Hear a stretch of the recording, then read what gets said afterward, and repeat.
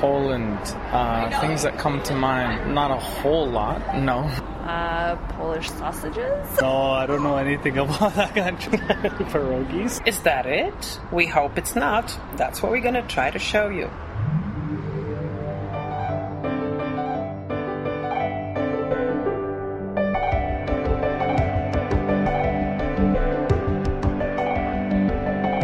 Welcome to Polcast, Pole and all that jazz.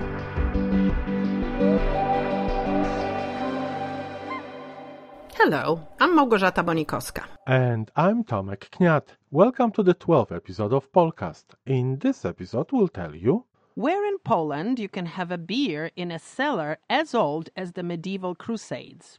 And how history is not just about the past.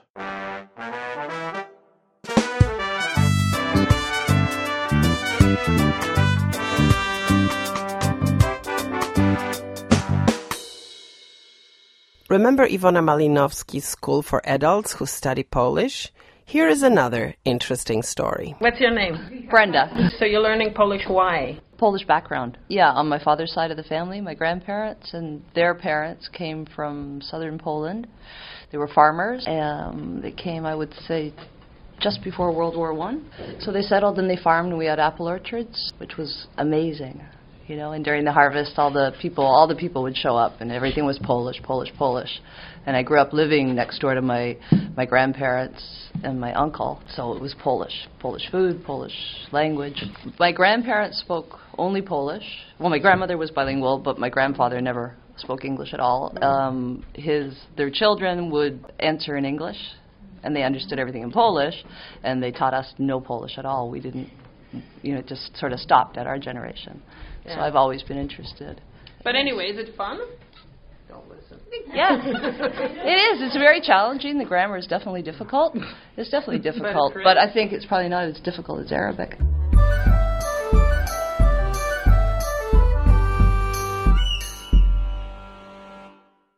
On our podcast, you've met Irene Tomaszewski, a Canadian author of Polish origin living in Ottawa, who is the editor-in-chief and co-founder of Cosmopolitan Review, an English-language online quarterly devoted to things Polish. Irene is a historian, and we talked to her about Polish history. Why do you think that things Polish, as you call them, are so rarely presented in mainstream media? I think there are many reasons for it. I think history has an awful lot to do with it. And it's hard actually to deal with young people, because if you ask young people, most of them will say that they're not interested in history. It's, you're always talking about the past, which is such a simplistic notion, because in fact, history is not about the past. History is today's interpretation of the past. So what people are saying today and who is saying it is really what is at issue. Some histories are told and some histories are not. There are great powers, and then there are marginal powers, and then there are defeated countries. I remember a conversation once with a professor of Scottish history. He used a very nice, lovely expression that I'd never heard before or since. He referred to the injured nations, which was a way of referring to Poland. By no means the only injured nations are. We're talking about the fact that they're defeated nations. And it takes a while to recover from defeat. When the post-war immigrants came to Canada and the U.S., after what they had gone through because of the war itself, and then what they went to when they realized that their allies were not about to treat them as allies in the end after all, they were silenced. Nobody much talked about PTSD in those days, but these were traumatized people. And then they came to the U.S. where nobody really wanted to hear about them. Poland was inconvenient. The world moves on. That's what the world does all the time, and great powers certainly move on. Well, being a great power means you never have to say you're sorry, so you move on. So the history didn't get written, except that it did get written, because there was a Soviet view of history, and that was imposed in Poland. And nobody much argued with it. So when we look at history today, ask the average Canadian about Russia in World War II, and they'll tell you they won the war. And yet, for anybody who knows the subject more intimately, the Soviet Union was never in in the business of liberation. I mean, they didn't liberate Europe. They did defeat Hitler, but nobody talks about the first 22 months where they were allied with Hitler. You could say they started the war as much as they finally ended it. So all of this was inconvenient. Nobody wants to hear about it. But I found that with young people, they had rather big identity problems because what they heard at home was never validated with what they heard in the mainstream. I think things are improving, but not necessarily steadily and constantly. You know, every generation of Poles in the diaspora is completely different. And actually, we're not just talking about the generation gap. We're talking about a generation gap complete with a cultural gap, a historical gap. I can't tell you how many people I met who came here from Poland, say, in the last 30, 40 years, who knew nothing what their fellow nationals went through outside of Poland because it was not part of the curriculum. Is it important to know your history? You know, people have to decide for themselves. For me, to be ahistorical is to be a very strange thing. Have you lived in Poland ever? Never, no. Listen, I was conceived in Poland. I mean, really. But still, you know, after so many years of living outside Poland and not even living ever in Poland, you have this great interest and some really curious passion for things Polish. My reading is very extensive. I do not read exclusively on Poland by a long shot. First of all, my first introduction to Polish history was just simply life itself. I mean, you'd have to be a very uncurious child not to wonder why the hell you had lived in India, Africa, England, and Canada. I was interested in all this from day one. Then later on, when I get a little older, and I did, as I say, I liked history, I liked reading. When I was a teenager, I was looking for a Christmas present for my mother, and I saw books by Churchill. Of course, I knew who Churchill was. He had published his memoir of World War II, and I loved the title. It was Triumph and Tragedy.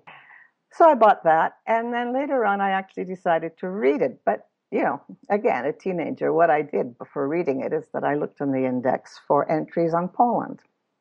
And I read those entries. Oh, it was a big hit. It was so painful to read Churchill's memoir and see how shabbily Poland and Poles were treated, the denigration of them in his book. Then I decided at one point to go back to, get a master's in history. And I came face to face with the professor in the class. Class was on World War II. He was a Marxist. He was talking about the Soviet Union. And in all my innocence, I mentioned Stalin's deportations of Poles. And he told me that the Soviets never deported anybody. I came face to face with historical denial. I became curious as to, I started looking into that. And I found out there was a great deal of it, of the historical denial. I had to not only find out more about what happened, but also about why this happened. After my encounter with the professor who told me my family had never been deported, when I started looking for sources, and this was in the early 80s, and there was not a single source on it in either the Concordia or the McGill Library in English. There was nothing. It was as though the event had never happened. Is Poland a special country? I think every country is a special country. Yeah, but does it have a particularly difficult and complicated history? I think it's a bit complicated, but on the other hand, I can't tell you whether Korean history or Cambodian history is complicated because I don't know enough about it. I do know that sometimes you hear about Poland, as though it was really the most tragic. Well, that's only if you don't know about the other tragedies. Ireland has had a very bitter history. Many, many people have. I don't think it's special. Sometimes Poles will say to me, it's terrible. I mean, nobody knows about this. And I sort of say, well, can you give me a really good reason why they should? Like, what do Canadians know about Cambodian history? What do they know about, you can almost name any country. And the truth is you don't. History is dominated by the great powers. I live an extremely Canadian life. I have almost no Polish friends whatsoever. So, unless you want to call my books my friends. It happens to be my background, so I'm interested in it. I think that what you see today is directly related to what happened in the past. So I'm interested in today, and therefore I'm also interested in the past. It goes together. The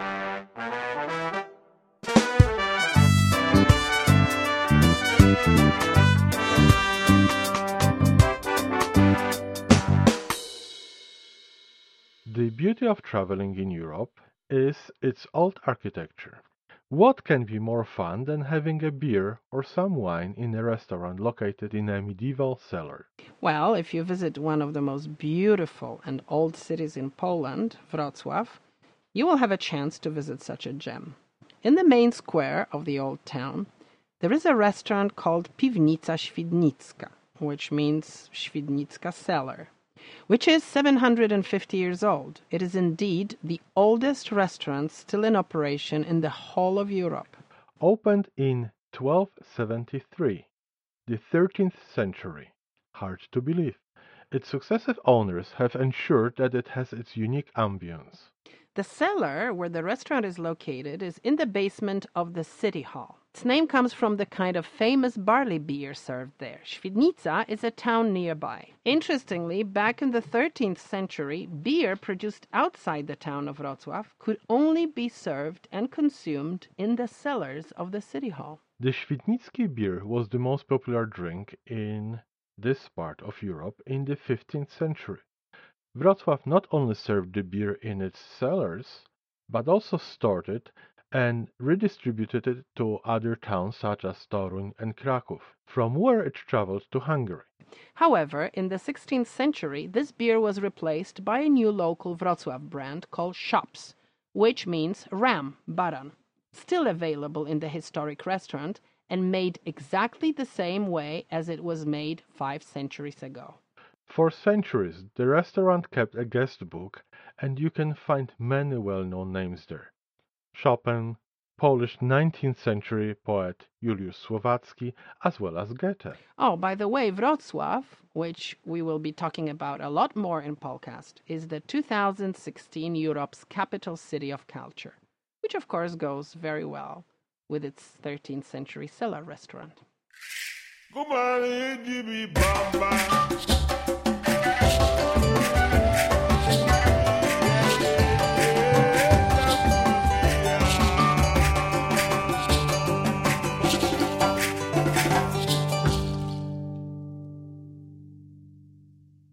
Friday, June the 17th was an important day for Polcast. The Polish consulate in Toronto organized a launch reception at which we had a chance to present Polcast to our guests. We talked about how it started and developed, how we produced our episodes, where we get our ideas, how to listen to us, and how to help us to promote Polcast further. There is no launch reception without guests. We were happy to have with us Bonnie Crombie, the extremely popular mayor of Mississauga, a dynamic city neighboring Toronto with 750,000 inhabitants, of whom Poles are an important segment. Bonnie Crombie, who is of Polish descent, is a great supporter of the Polish community and brought us congratulations from the city. We were also very happy to get a congratulatory letter from the Premier of Ontario, Kathleen Wynne. It was great to have a number of our interviewees there whom everybody else could meet in person. We actually presented all our stories and their main characters on a slideshow. Among the guests were the jazz vocalist Ola Turkiewicz, who came from Poland for the event, the Toronto jazz musician Ron Davis, whose discovery of his Polish roots and the famous song about his grandfather's pre-war restaurant made him compose his own 3 arrangements of the song Bal na Gnojnej and release them on an album, and the great duo, violinist Joanna Makowicz and her husband, world-famous jazz pianist virtuoso Adam Makowicz. You will hear some of them in the recording we made of our live podcast at the consulate. We now will be calling upon a special guest of ours. But it's not going to be that easy, Bonnie, because you're going to have to do an interview. Okay, so we just want to know whether after becoming the mayor you feel more Polish or less Polish. How does this Polishness work? I always feel more Polish because now I have the opportunity to represent an even larger Polish community. There's a larger slice of Polonia that lives in Mississauga. I had one riding as a federal member, but now I have 6. I like to say I traded 1 for 6.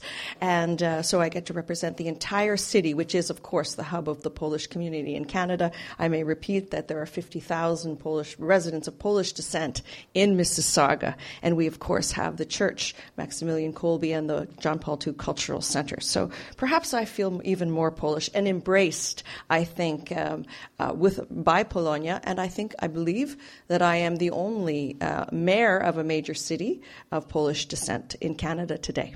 Okay, now, and also, Bonnie, we want to know, how often do you listen to our podcast? Well,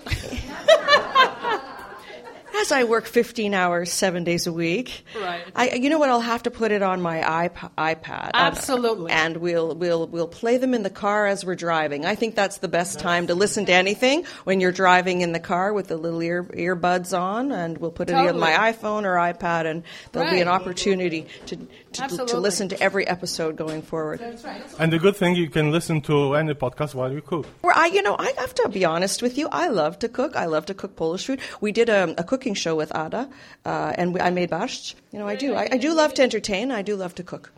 That's right. So anyway, thank you so much for coming. Oh, my honor, my pleasure, always to be with the Polish community and with both of the two of you. Okay, so Ola, come here. Tell us more about jingles. So did you say you didn't really like it? Oh, no. It was your idea with Chopin. And when I first heard it, I thought, it's impossible. And it's just such a known piece of Chopin's music. Like, how can you do anything with it? And the first piece, actually, that I did for you guys said, that's nice. We said it's interesting. When somebody gives you something to eat and you say, yeah, that's interesting. Yeah. That means you really don't like it. Yeah, right? it was that's like, what I always say. It's interesting. And they said, can you speed it up a little bit? And I said, well, it's not going to sound good at all, faster, right? I had to trust Tomek in this, that actually something nice really will come out eventually. And the second one that I did, you guys said, wow, that's what it is. That's what we are looking for. And from then on, it was just one after the other. Then there were the really short ones, and then there were the little phone jingles almost, right? So now we have and it was so much fun to do it, actually. Because we have the Indian one, the African one. Yes, which all you've kinds heard of already. They're really beautiful. So, yeah. Right. Now, anyway, she's coming here again with a whole group of musicians. You talk. Well, yeah, and it's going to be in Brampton Rose Theatre in September 16th. So it would be really, really nice to see you all. It's free. The concert, it's called Polish Independence Concert. In Polish, it's Koncert Niepodległości. Actually, this concert, we do it for 8 years now, and in Poland, it's actually quite successful. Polish patriotic songs presented in a very today way, I would say. There's a mixture of styles that we arrange these songs in. We arrange them in a jazzy way, in a rock way, and actually some of the tunes are a mixture of different styles. And what's very important, that young people like it. It would be great if you all could come. We will be 16th of September. And actually, Friday. Małgosia is going to be presenting it, because besides the music, we will be saying a lot of stories about Polish history, and also the history. It's in English, by the way. It's in Polish and in English. Yes. So those who don't speak Polish, don't worry. Yes, exactly. And there will be also stories that talk about our connection with Canadian history. So it's going to be a fascinating concert in many ways. So, Ola, when we were talking about that jingle and when we were so grateful for it, I think you had one request, that for all the trouble, we'll make sure you get from us Ron Davis CD. Yes, I did request that. And I promise that I'll get you one. Oh, wow. But I think you don't want it from me anymore. Well, I'm really shy to actually ask. And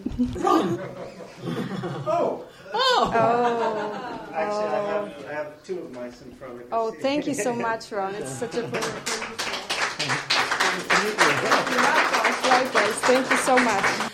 Anyway, here is our friend, Ron. You can actually listen to this. And Ron is so kind, and come here. He's going to play for us his own version of this song. But first, tell us a little bit. Well, the whole story took up 2 episodes of Polka, so I won't go through the whole story. But let me add another Polish connection here. Can I give you a bit more of Polonia? Sure. So I can't believe I never made this connection. I just made it tonight. My teacher was the late, great Darwin Aiken, but he traces his roots to one of the greatest pianists in the history of classical piano, Leopold Godowsky. Leopold Godowski's son-in-law was my teacher's teacher, and we were raised in the tradition of Leopold Godowsky. I'm no Leopold Godowsky, but there's Polonia everywhere. Totally. Okay, so enjoy. Please come here and listen. It's beautiful.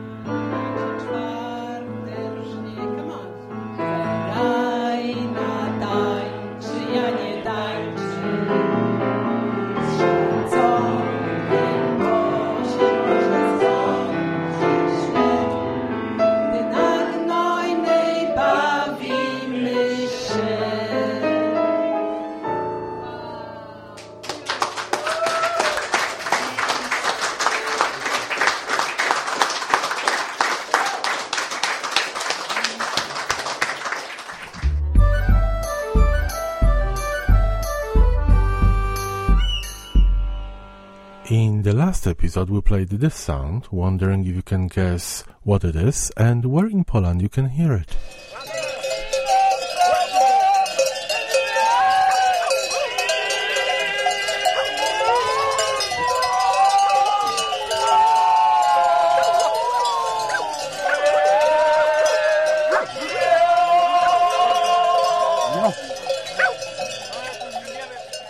a country with a very clear layout. The Baltic Sea in the north, further south the lakes, and then, in the very south, the Tatra Mountains, part of the larger range of the Carpathians. They are truly spectacular, and of course, the region has its unique Highlanders culture, complete with its language, amazing music, food, clothes, and traditions. Part of that tradition is what you heard, the sheep, which were raised in the Tatra Mountains as far back as the 15th and the 16th centuries. They are a real asset to the Highlanders. They give wool for their beautiful sweaters and other garments, and milk for their special cheese. In the past, each ship owner wanted to send his ship to the mountain pasture for the summer season.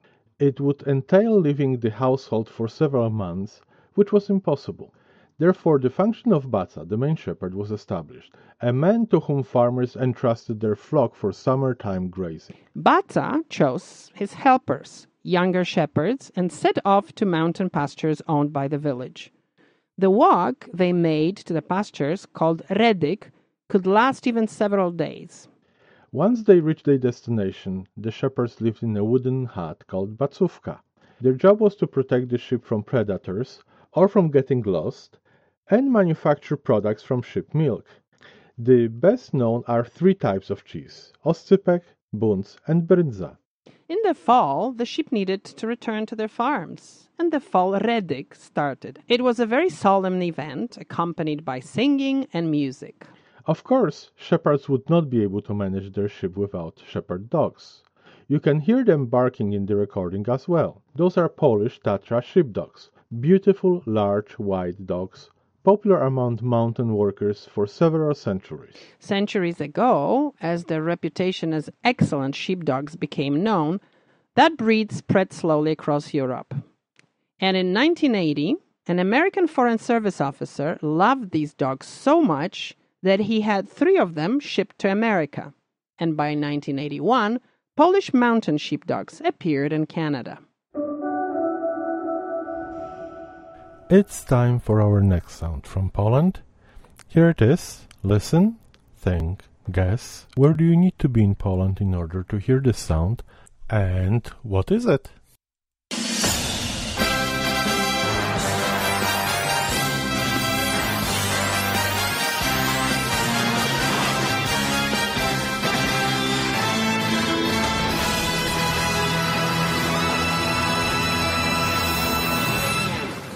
You've been listening to the 12th episode of Polcast.